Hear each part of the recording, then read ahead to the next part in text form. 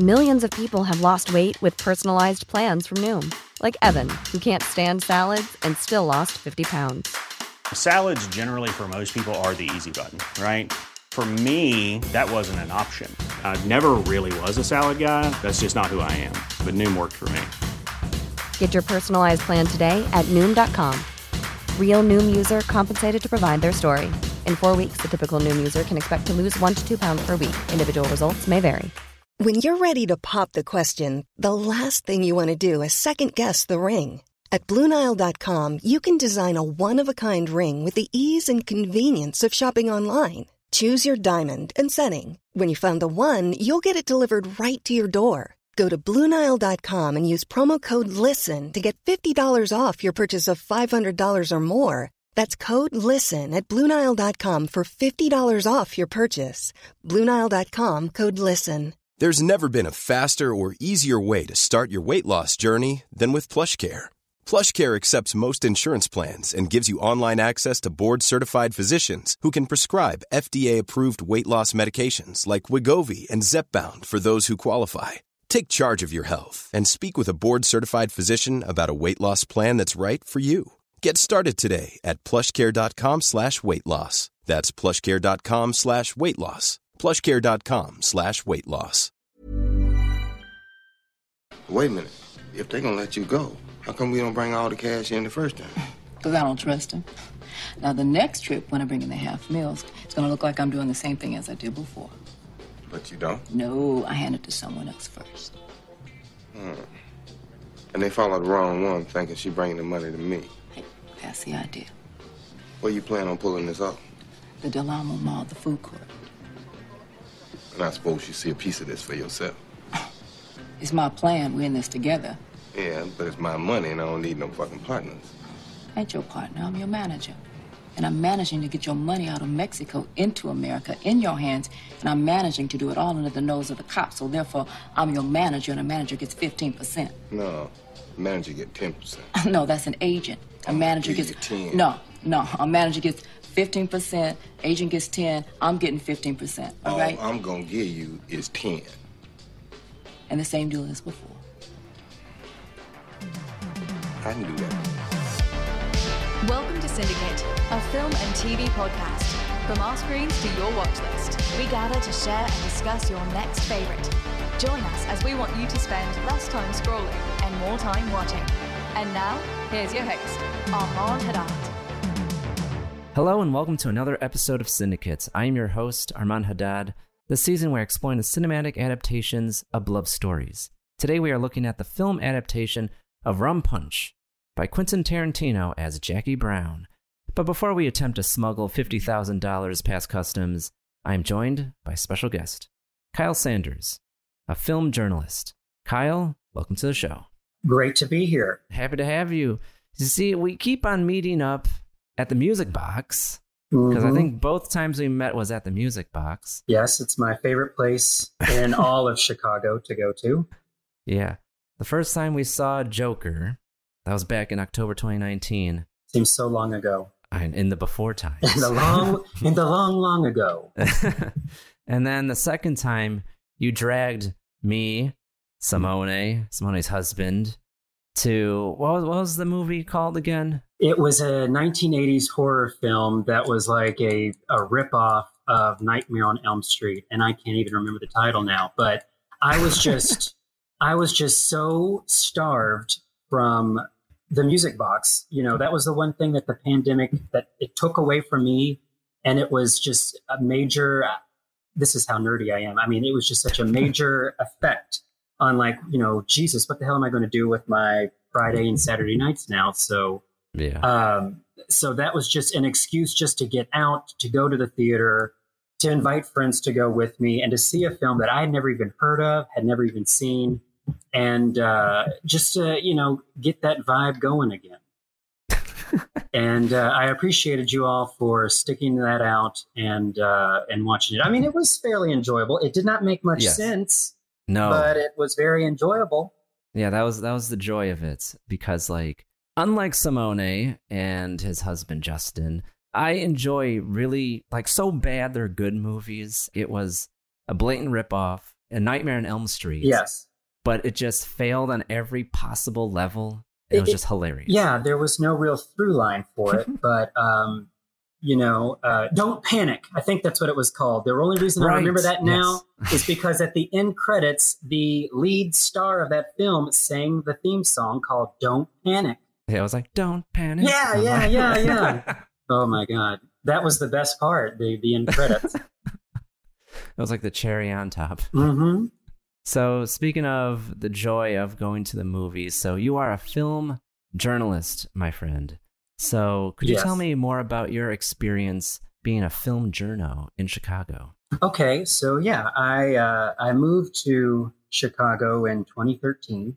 I moved on a whim. So like I didn't really have a set job. I just found like the apartment a couple of weeks before moving. And that I will say, if you want any advice for moving to a big city, hire like an employment agency to find you a job if you're moving right away. It just works out much easier that way because it took a while for me to get on my feet. But one of the things that I love doing is writing, reviewing, being a critic. And a friend of mine who he had moved to Chicago a few years before me had suggested that I join him at this little volunteer program, but it's an actual organization, the Chicago Independent Radio Project, otherwise known as CHIRP. And so I don't DJ for them, but they have they have a blog, and I just kind of got involved with the blog.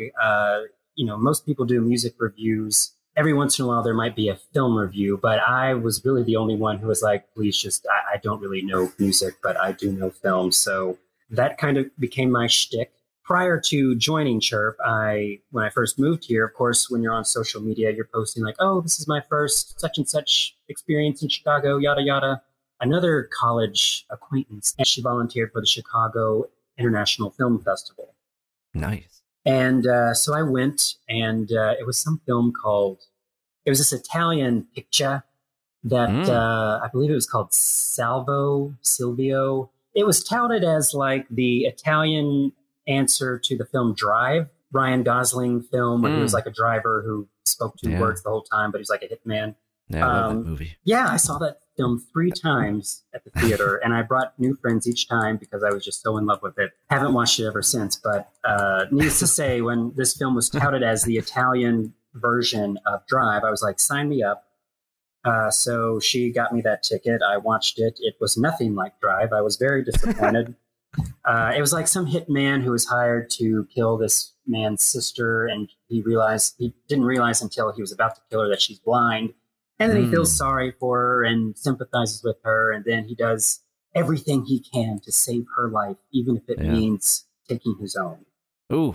But so that experience, I was like, that film was so-so. But I kept going back every year because I thought film festivals in a city, this is what it's all about. I love film. At the time, I wasn't really writing a whole lot. I was taking maybe some freelance gigs here and there. But as soon as I joined up with CHIRP, they were like, oh, we could get you a press pass for this, Yeah.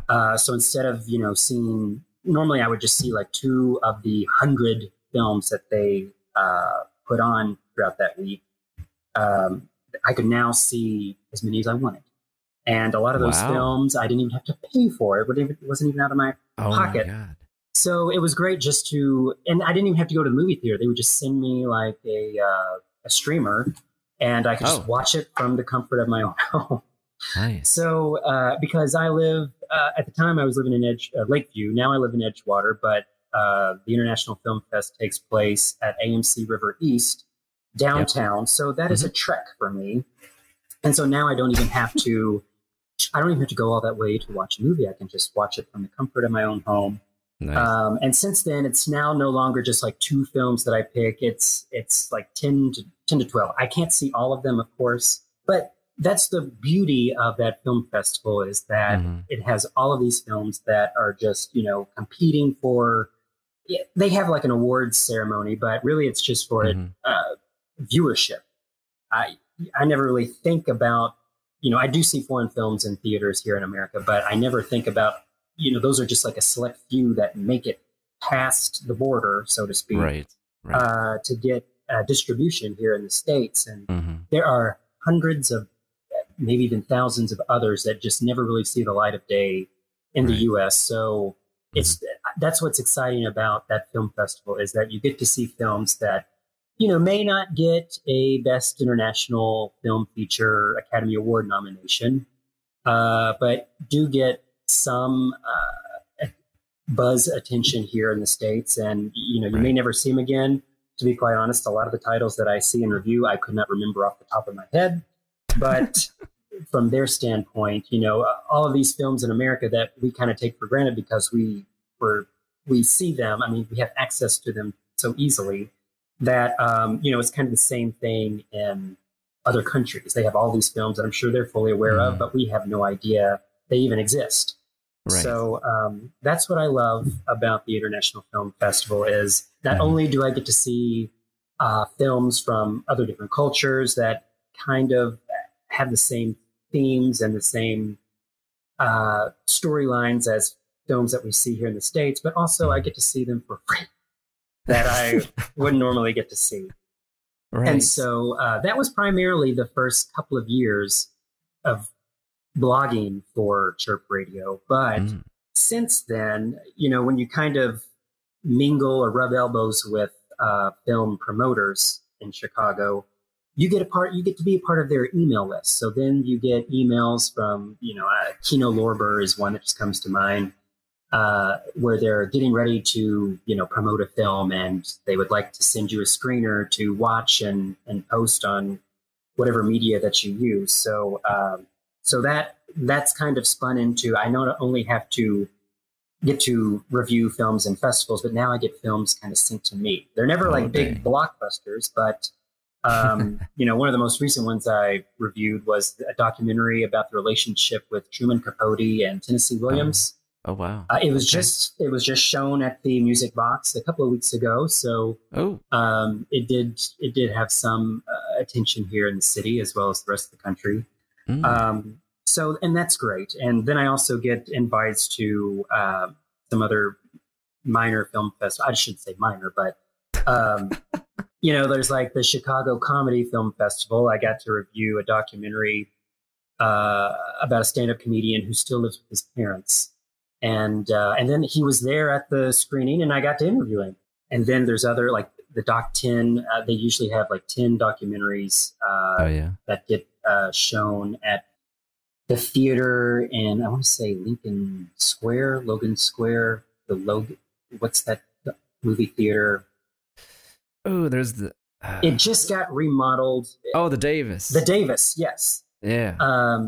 And those are just strictly documentaries, but and it's a very more I'm more capable of reviewing all of them instead of just a few. But so that's what I like to say I'm a film journalist. Unfortunately, I'm not really a film critic because I don't get paid for my reviews. But you know, someday, maybe this podcast will kind of help with that. I don't know, but I do enjoy it because I just get to write about what I like to do, which is watching film and having my opinion shared to the masses is all I could ever wish for. This is my opinion. Take it or leave it.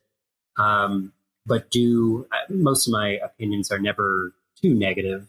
I don't even know, like I didn't go to film school. I didn't study film criticism. I did take a few classes in film studies, film theory or whatever, but I never understand how, you know, film critics can really review a film and tell if it's really bad or really good.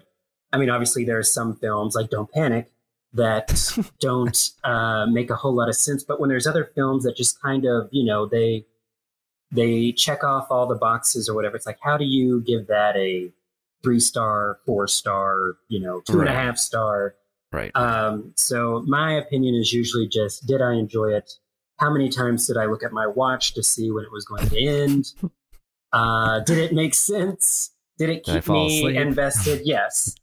And, you know, 9 times out of 10, those films typically keep my interest. So, right. maybe I'm not a strict film critic by any means, but I do have my opinion, and I think it should be valued by everyone and be very appreciated.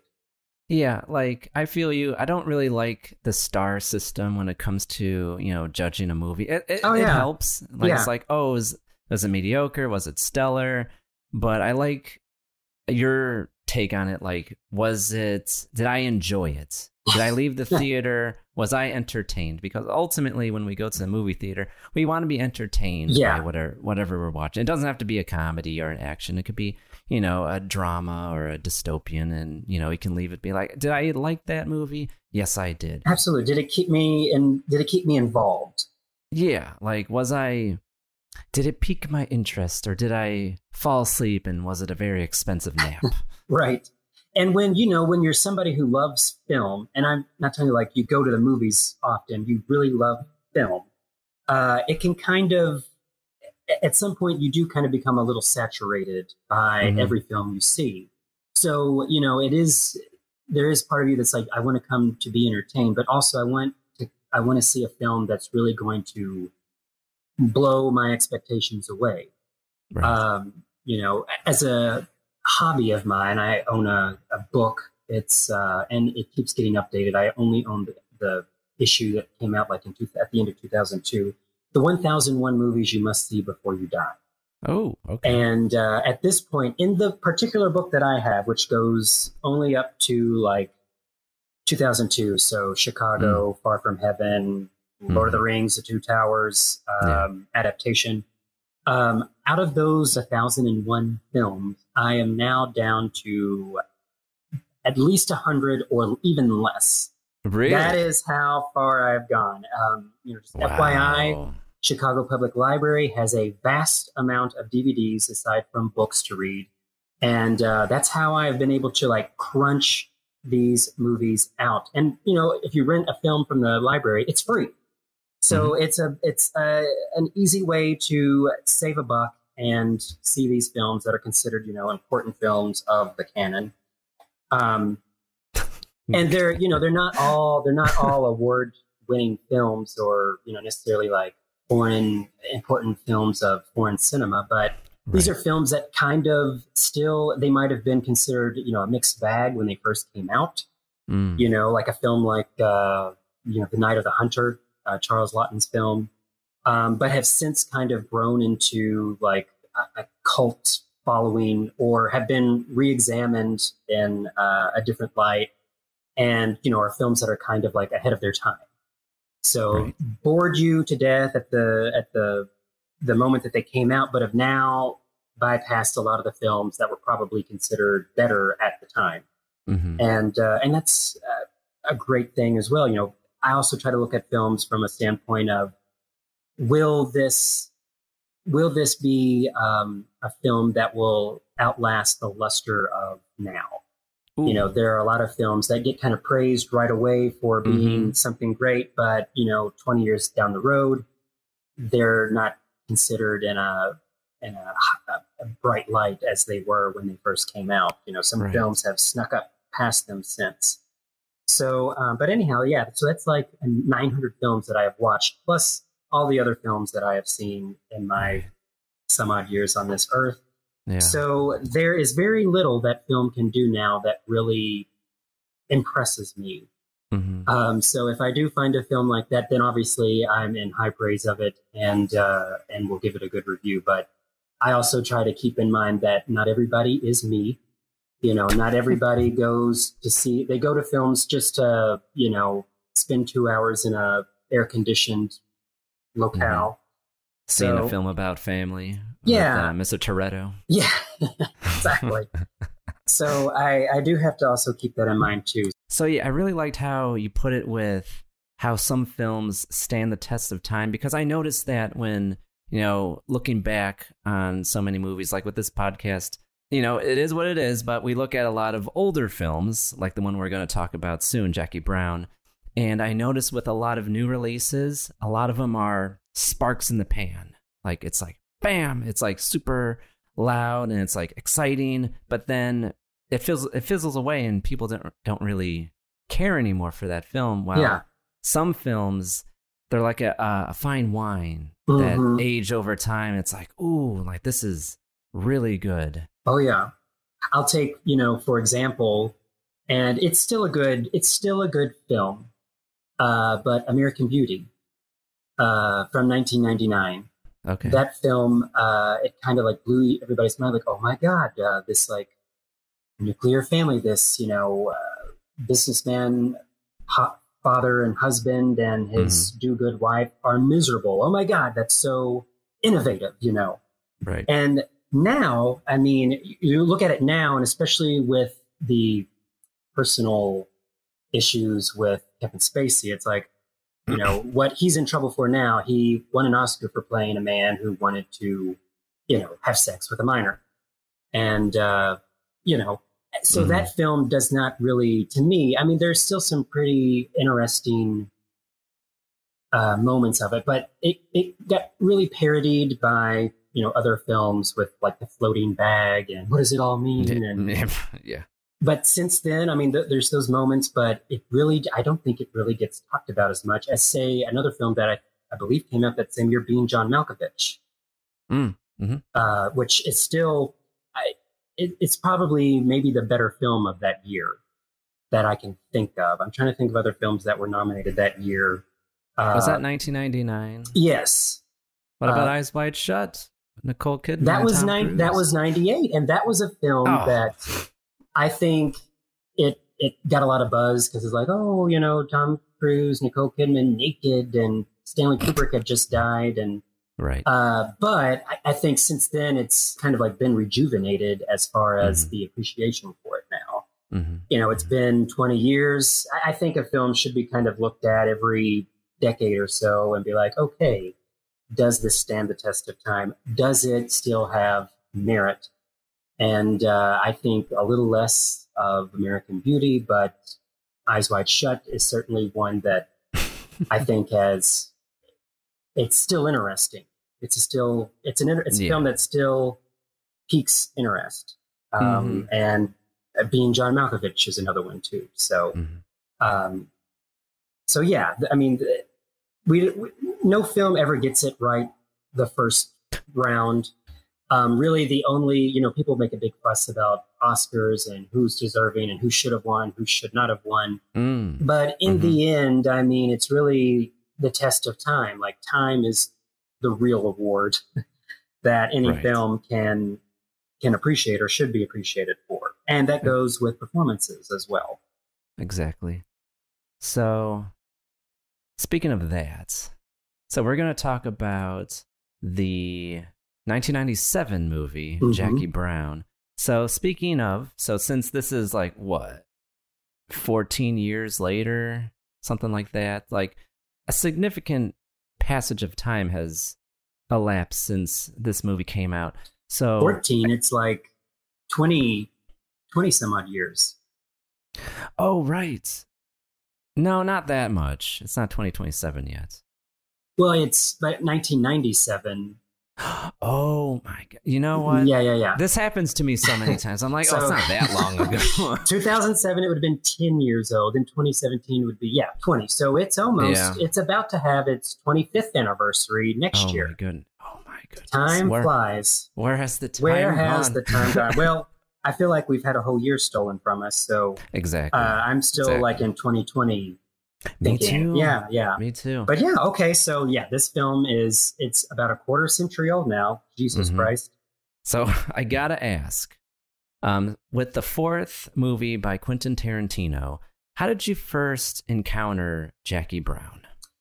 So I was 11. I guess I'm going to age myself here. I was 11 years old when Jackie Brown came out. So I was old enough to be aware of Quentin Tarantino. I remember Pulp Fiction being a big deal. I did not know why, but I even remember my parents rented it on VHS. Hey, it's because it was the 90s. From Blockbuster. Yes. and I remember they never censored me from any film. Like, basically, I could hear adult language. I could see violence. If a pair of tits ran across the screen, they would tell me to close my eyes. But other than that, like graphic violence, graphic language, that was all free reign. So they actually were going to allow me to watch Pulp Fiction. And I remember sitting there with them watching it, and it was, the opening scene with John Travolta and Samuel L. Jackson, and just every word out of their mouth was fuck. And I remember, I don't know, I must have been 8 or 9 years old, and I remember saying, you know what, this movie has the F word a lot. I probably should not be watching it. And then I left the room and went upstairs to play or something like that. But I think that was such a good thing, because I don't know if I could have understood the whole scene with the Gimp and Zed, the rape scene with Marcellus Wallace. And I don't think my parents would want to have explained that. So it's probably a good thing I did not see that film until my teen years. But I remember Jackie Brown kind of being a big deal, because after Pulp Fiction made a huge splash in 94, they were, everybody was waiting on that follow-up from him. And so Jackie Brown was the follow-up. But I don't remember my parents ever renting it. I don't remember a whole lot, because I believe it came out the week after Titanic did. So that basically sealed its fate. Everything after that was just Titanic. Yep. So I didn't really see Jackie Brown until it came on cable TV on Bravo, when Bravo used to have like independent films and artsy type films. Is Bravo still around? It is still around, but now it's all like Real Housewives and Watchwives. It's just all reality channel now. No, it's the Gay Man's Network for sure. Maybe Lesbians. That's probably what you're confusing it for. But it did come on Bravo a few years after it came out. So I remember kind of sitting down and watching a little bit of it. I didn't catch it all from beginning to end. I caught it like midway, and just being kind of enamored by Pam Grier, because I really didn't even know who Pam Grier was at the time. I remember she was kind of hitting the talk show circuits when that film came out, and that she was like a big, blaxploitation star. Yeah. But I hadn't seen her act or whatever, but I was very enamored by her presence in that film, and as well as, Samuel L. Jackson and Michael Keaton and Robert De Niro, Robert Forster too. And then so I kind of had looked up the soundtrack and loved a lot of those songs, but I eventually caught it again from beginning to end on Bravo with all the language, bleeped out or whatever. And eventually, when I reached high school, I asked for it for Christmas. They had released like the 2-disc special edition, and that was around the same time as the 2-disc special edition of Pulp Fiction. So I got both of those for Christmas one year while I was in high school. And like, any kid in high school who typically they go through their music phase of, I've got to listen to Zeppelin or Bowie or, Tom Waits or, somebody that they've not really heard before, but they heard one song and now they got to go through their whole discography. That was me with Tarantino, because that was around the time that he released his follow-up from Jackie Brown, which took him a while, Kill Bill. Yes. And so I got to see Kill Bill Volumes 1 and 2 in high school, but then I got to rewind and trek Reservoir Dogs, Pulp Fiction, and Jackie Brown. So I kind of went through, I think all high school film geeks do. They go through their Tarantino phase. So that's how I approached it. And then I didn't really think about Jackie Brown for probably 10 years, and then caught it on, I don't know, HBO Go or Netflix or something like that, and just rewatched it. And, talk about films that stand test of time. I think that film is perhaps Tarantino's best. And hot take. Yeah, very hot take. But it's also, I think, not only probably the best film of 1997, sorry, Titanic, but one of the best films of the 90s decade period. Like, it's because it's one of those films that deserves repeated viewings. Like, you catch something new with it every time, because it's all, Jackie Brown is playing everybody, but then the people that she's playing are playing each other. So it's really interesting to catch like the facial expressions or the double takes or, the language that's used from that film, and how everything is kind of set up very much like a game. And so it's just always more fun to watch each and every time you watch it. Right. Like for me, I watched this movie based on your recommendation because I've never seen Jackie Brown before until the other day, watching it, and I was completely blown away. Yeah. For multiple reasons. The big reason is, one, which we're going to get into, this is the only adaptation so far. He still has one more movie to do, and none of his other movies are adaptations. So this is the only adapted screenplay that he did. And the other thing is, it's a very subdued Quentin Tarantino film. Like, it still has the gratuitous violence, but it's toned down. It has the language, but it's toned down. Yeah. The entire movie's toned down, but it keeps the aesthetic that Quentin Tarantino has with his films. Right. All the same sort of long tracking shots, or points of view. He always has like a trunk that opens up. There's always a scene of the shot in the trunk, and you see the trunk open up and somebody looking down. So it has all of those elements, but it's very, all the violence that really takes place in that film kind of takes place outside of, off the camera. Without giving a whole lot away. You don't really see a whole lot of blood spattering. You don't see any, gratuitous gunshots. There is a lot of gunshots, but everything is kind of off camera or out of focus. So it's very, it's not PG rated, but it's very PG for Tarantino. Yeah. Because like the first Tarantino film that I saw was actually Inglourious Bastards. Okay. That's another 2009. Favorite of mine. Yeah, like for me, I'm sorry, but I think Inglourious Bastards is Tarantino's masterpiece. Okay. So that's just my humble opinion. But Jackie Brown, oh my goodness. Yeah.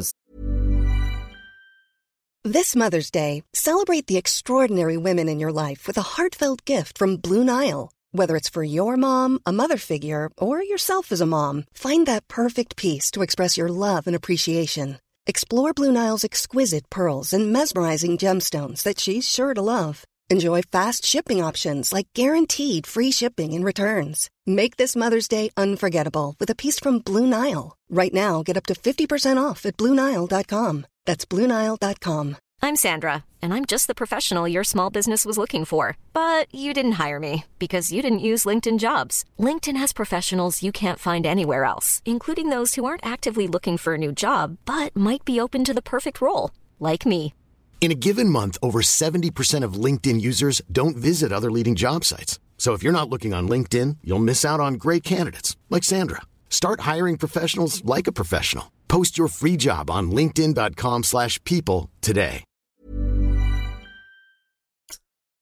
It's such a great slow burn, which is kind of not Tarantino's MO. Like Tarantino definitely likes spectacular things, and like gratuity is an understatement for Tarantino, and he knows it. Subtlety is not his specialty. Yes. And so seeing him make a film that's more, quote, conventional, like it obviously showcases that Tarantino knows what he's doing. He just, when he makes a film, he wants to make a film that he enjoys. Yeah. And what he enjoys is a lot of violence and a lot of language and, this insane situations that he puts these characters into. Absolutely. And do we want to kind of, because I did read Rum Punch. So we touched upon it earlier. So this is adapted from Elmore Leonard's book, Rum Punch. Yes. And he is a prolific author, but unfortunately, I haven't read any of his work. He does a lot of Western books and crime and suspense. And a lot of his films have been adapted for the screen. But you're right. This is the only Tarantino film that he has adapted from original material. Right. And but the funny thing is I read Rum Punch just a few weeks ago. Again, Jackie Brown is now on HBO Max. I recently rewatched it, and then I was like, I should read the book. And that's kind of how I do any sort of movie that's adapted from a book. I will typically see the movie first and then read the book. Most people read the book and then they see the film, but I find I'm less disappointed by the film. Yes. And then appreciate the book more after I see the film. But This adaptation is pretty close to the nose. Really? You get the sense of, the dialogue of Tarantino films. Well, surprisingly, a lot of that dialogue that's in Jackie Brown is originally in Elmore Leonard's novel, Rum Punch. Really? Yeah.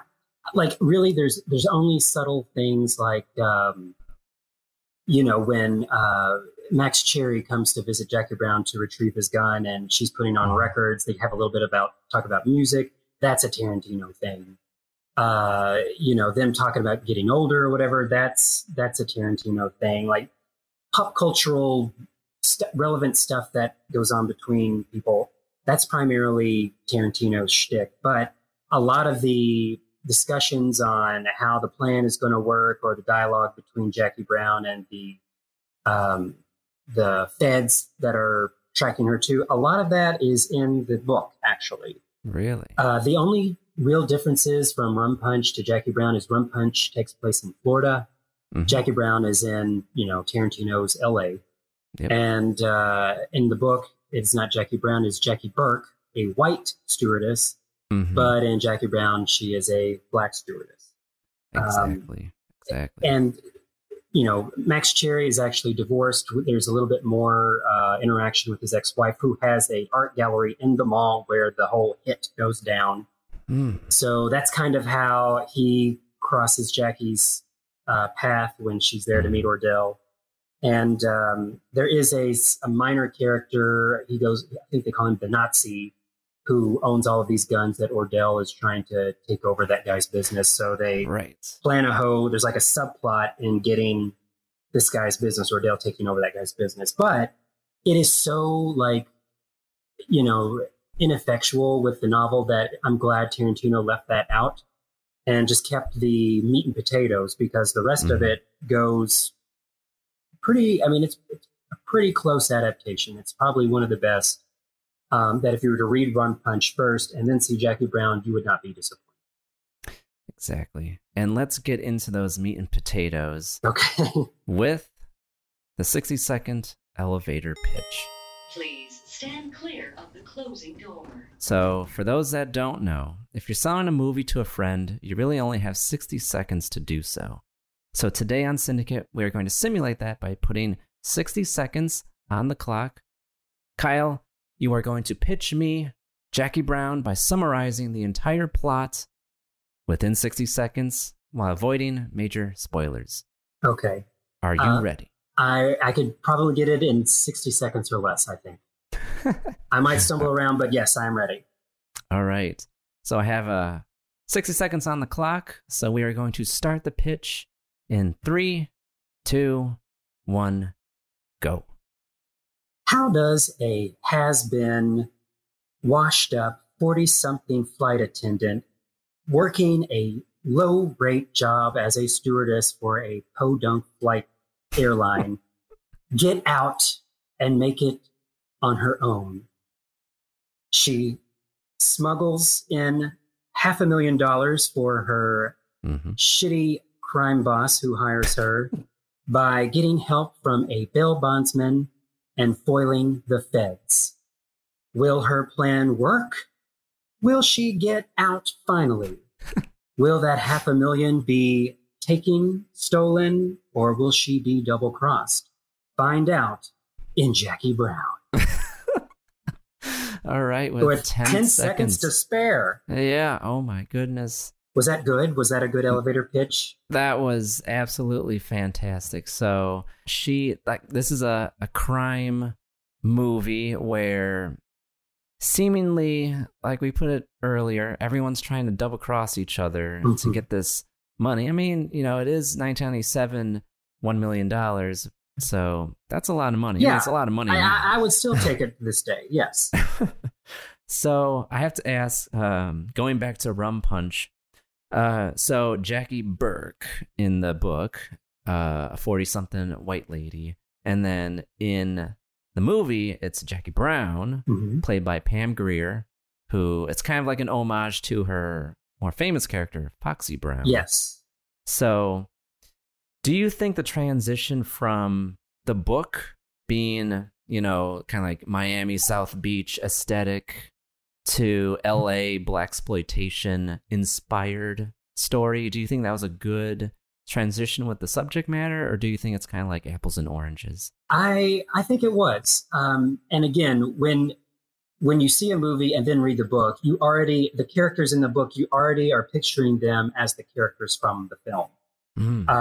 And so when I would read the dialogue or read the descriptions of Jackie Burke and Rum Punch and her motivations and her mannerisms, I could see Pam Grier doing that character in the film. Just the way she smokes her cigarettes, the way she, kind of plays people, the way she responds. Like Jackie Burke in Rum Punch is just as calculated, is just as predicting each move of the pawn before anybody else as Jackie Brown in the film is. So I think it was a great idea. I mean, I think the idea, because Pam Grier auditioned for Pulp Fiction. She was supposed to play, she was going for the role that Rosanna Arquette had as like the pierced wife of the drug dealer. And Tarantino obviously didn't choose her, but I think he had something in mind for her. And so when he, after Pulp Fiction came out, he and his producer, Lawrence Bender, bought the rights to Rum Punch, Kill Shot, and another book that he was actually going to adapt Kill Shot and the other book and have somebody else do Rum Punch, but then he flipped it, adapted Rum Punch, and then gave Kill Shot and the other film to somebody else. But I think when he was reading Rum Punch, he decided it inspired him to want to make that film again. And I think that's why he had Pam Grier in mind, is he had met her once before and then kind of had her in mind for that character, but then obviously changed it to Jackie Brown from Jackie Burke.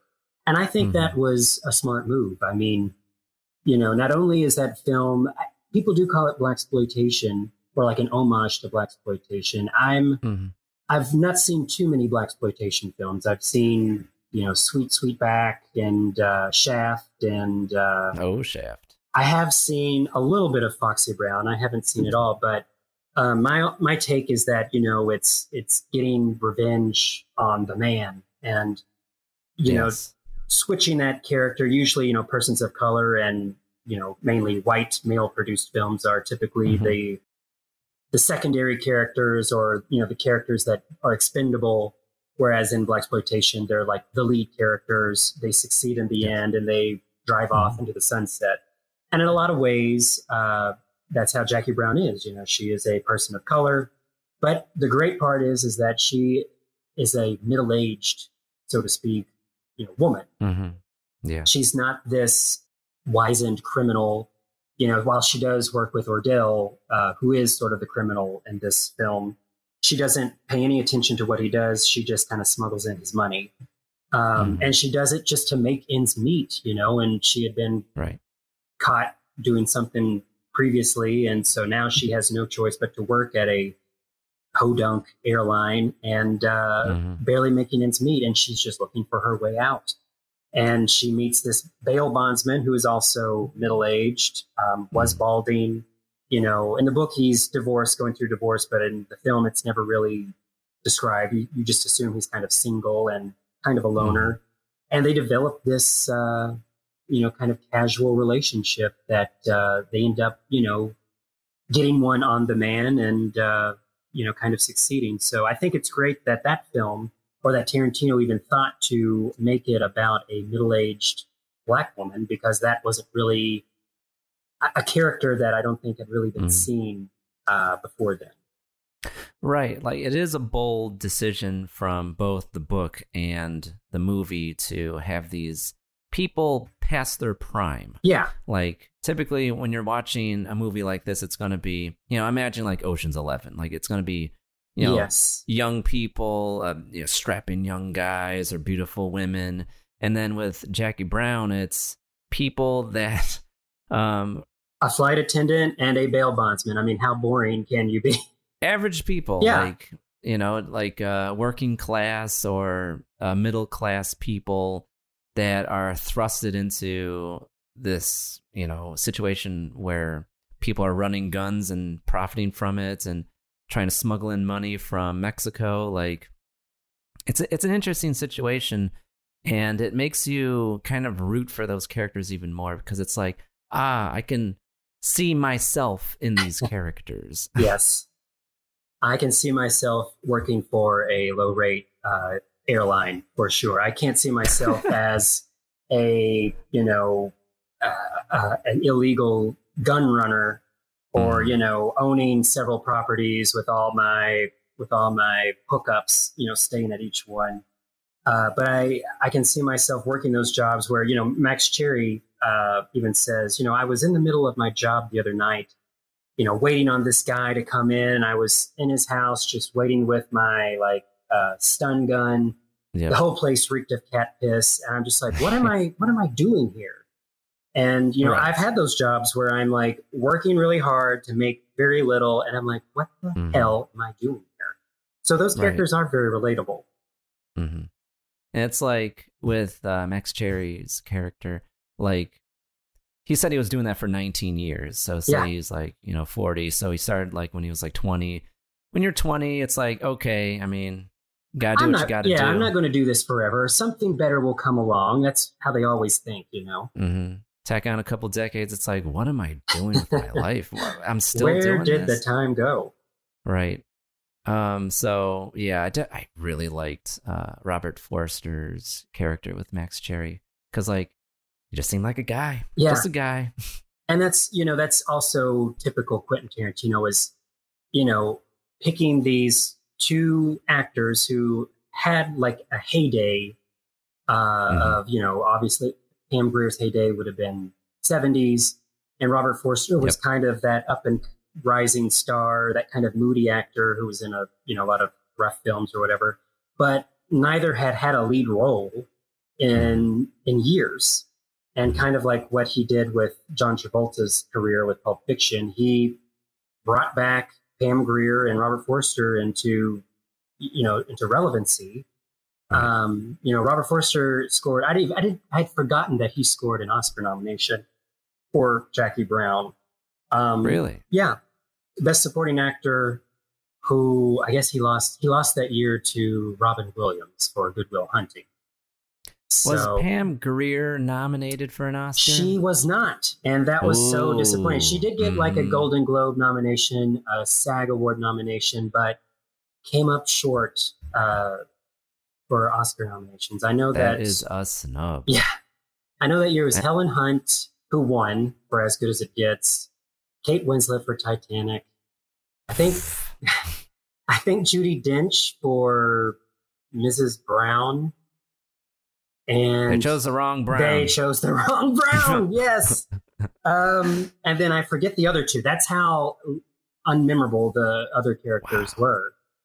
Damn. Yeah. Okay. So, and I wouldn't have expected, I don't know if Pam Grier would have won the Oscar, but I think she was definitely deserving of that recognition. And, for the fact that not too many Black women get a Best Lead Actress nomination, that would have been a great way. Had that film come out now, I think she would have been a shoo-in. The Academy has certainly been trying to make amends for lack of diversity in their nominations. But, for 25 years ago, it was just not going to make the cut, according to them. So, I know Quentin Tarantino was not happy with her not being nominated. Yeah. And he definitely believed she deserved it. I was, Best Supporting Actor was the only nomination that film got. I'm surprised it didn't get an Adapted Screenplay nomination. Because I think what Tarantino did with Jackie Brown is like a hallmark of a great adaptation, because like it's not straight to screen. It's like he took the bones, the skeleton, and was like, I'm going to make this my own thing while still being faithful to the source material. Right. And I think if he was to adapt any book, I think Elmore Leonard is his man. And I think he probably trusted himself, knowing that I can't adapt Faulkner. I can't adapt Hemingway. I can't adapt Oscar Wilde. But Elmore Leonard, he's my guy. He's, I mean, look at the character names: Max Cherry, Ordell. Is it Robbie or Roby? I can't. I've seen this film so many times, and now I think it's Ordell Robbie. Yeah. You know, those types of names you would think would be made up. Those just sound like would be featured in a Tarantino film. Mm-hmm. So I think, you know, the characters were right for Tarantino, the dialogue, and the whole plot line too. Right. So let me ask you this, since you're a Tarantino guy. So there was some talks a couple years ago that Tarantino, and he expressed this, he wanted to make a Star Trek movie. Uh-huh. Do you think it would have had a Jackie Brown type treatments if you were to do a Star Trek movie? I don't know. I could definitely see, had he made the film, you know, 20 years ago, I could see Pam Grier starring as Lieutenant Uhura. Is that? Mm-hmm. Yeah. Yeah. And honestly, probably more like 30 years. I don't know how old Pam Grier is, but I assume she's no spring chicken these days. But I don't know. I don't know. To me, I'm only used to the 1960s Star Trek, where the dialogue is very kind of stilted and kind of very dry. I don't know if I could really picture a Star Trek in the vein of Tarantino, but would I see it? Oh, hell yes. I mean, I would love to see what he does with it. But I'm not a Trekkie, so I'm sure there would be some Trekkies who'd be like, no, you don't. Oh, of course. You don't use your phaser that way, or, you know, you don't talk that way when. Klingon, motherfucker, do you speak it? Beat me up, motherfucker. But I would still see that film. I would probably enjoy it. But I don't know what it would actually look like. Okay. All right. So back to Jackie Brown. If we could talk briefly about the cast, I was so surprised because I just went into it blind. Uh-huh. You're like, I just read Rum Punch. And I was like, oh, great. It's based on Jackie Brown, or Jackie Brown's based on Rum Punch. And I was like, cool. I never saw it, so let me check it out. So I just watched it blindly. And I was surprised to see Robert De Niro was in it, Michael Keaton, Chris Tucker. I'm like, what is happening? I was so surprised. Yeah, you know, it's not, to me, every film that he has done after Jackie Brown has had more of an expanded ensemble of characters. Mm-hmm. But his first couple of films there were very much confined group of characters that he focused on. Mm-hmm. You know, it wasn't just some like walk on from some famous actor as some like down and out character. These characters have time to breathe and interact with one another. And it's an ensemble that for the most part, primarily every scene they're just hanging out. You know, there's no real, you know, the sting doesn't take place until 2/3 through the film. And then after that, it's just more hanging out, which I think is really great for that ensemble because it just gives them time to breathe and to relax and talk to one another and interact. And to me, that's better than, you know, an extended action sequence or, you know, any sort of intricate camera tracking of a car chase or whatever like that. So I think those characters are well played by the actors. I think even Robert De Niro's character was supposed to be played by Sylvester Stallone initially. Oh. And and I think even Tarantino considered Paul Newman and John Saxon for the Max Cherry role before he gave it to Robert Forster. But they all, I mean, those actors really play to their senses and are just phenomenal. Oh, yeah. Like Robert De Niro, I just loved the subtlety with his acting, with his character, Luis. Yeah. And he really doesn't, you know, fly into like his hot-headedness until, you know, during that sting operation where he's getting pissed off at Melanie. It like adds a level of natural, you know, acting with it. Like him not, it doesn't feel like he's playing a character. It feels like he's actually, you know, this guy that just got out of jail. Yeah. And he's working with Samuel L. Jackson's character, Ordell. That's a great performance by Samuel L. Jackson, too. I think he considers it his favorite. Really? Yeah. Wow. Because there isn't really any, he's kind of used to having, I don't want to say hot-headedness, but he'll be given a monologue where he's kind of elevated the whole time. Yep. And in this film, he's a character who thinks he's cool. He thinks he knows what's up, but he's being played just as hard as all the characters he thinks he's playing himself. His character is also kind of a subdued than some of the other characters that he's known for playing. Right. Snakes on a Plane being one of them.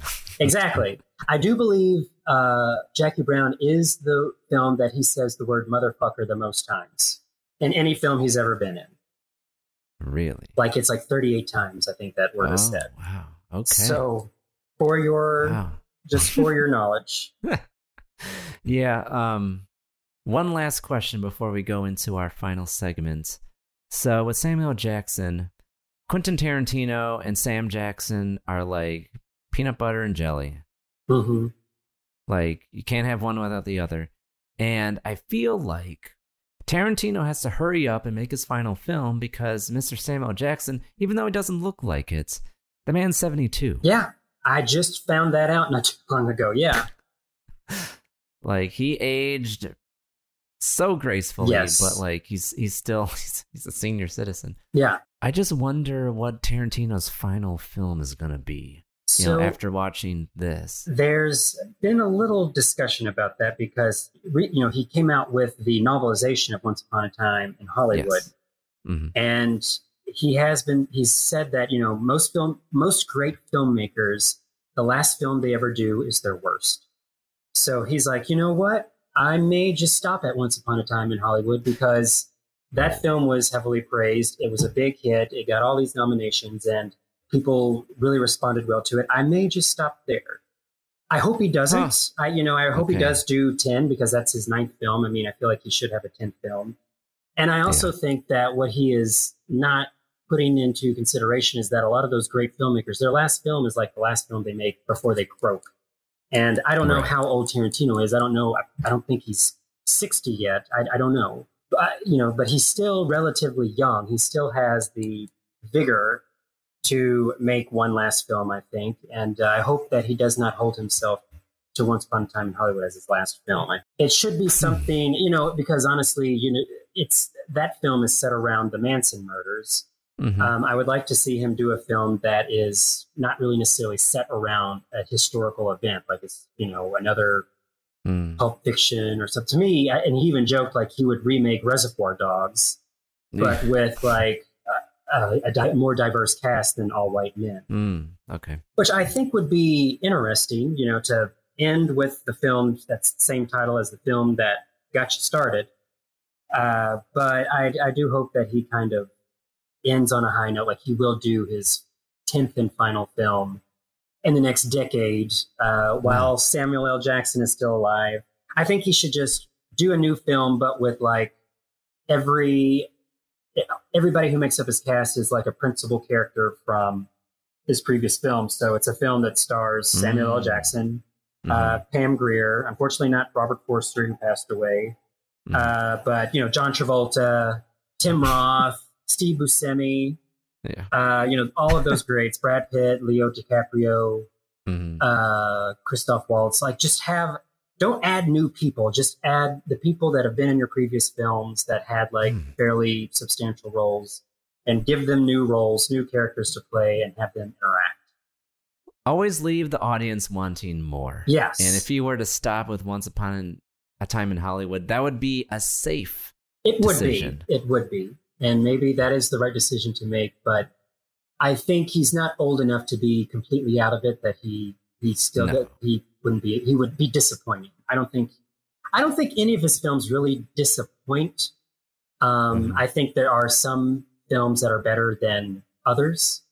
In fact, I'll just go ahead and give you my ranks. So number 1, Jackie Brown, obviously.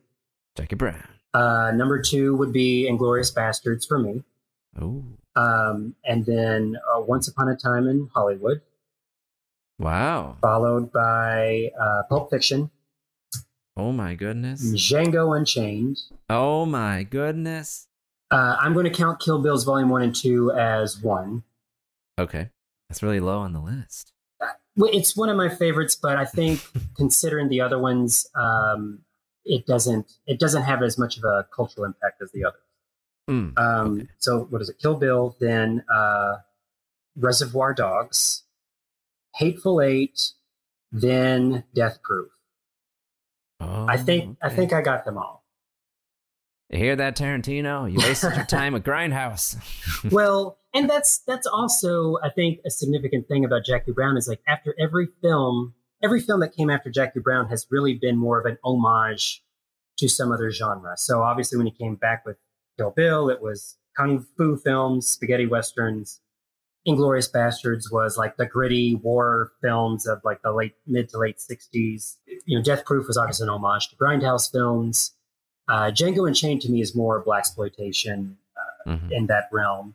Oh, yeah. Hateful Eight he's called it like those like special episodes of TV westerns where all the bad guys are in one room together and they're, you know, interacting. And then, you know, Once Upon a Time in Hollywood is like an homage to buddy films like Butch and Sundance and those types of films. Like, to me, Jackie Brown I guess there is blaxploitation, sort of an homage there, but to me it is very much not really an homage or a send-up, but it has those elements, but it is very much like a mature film.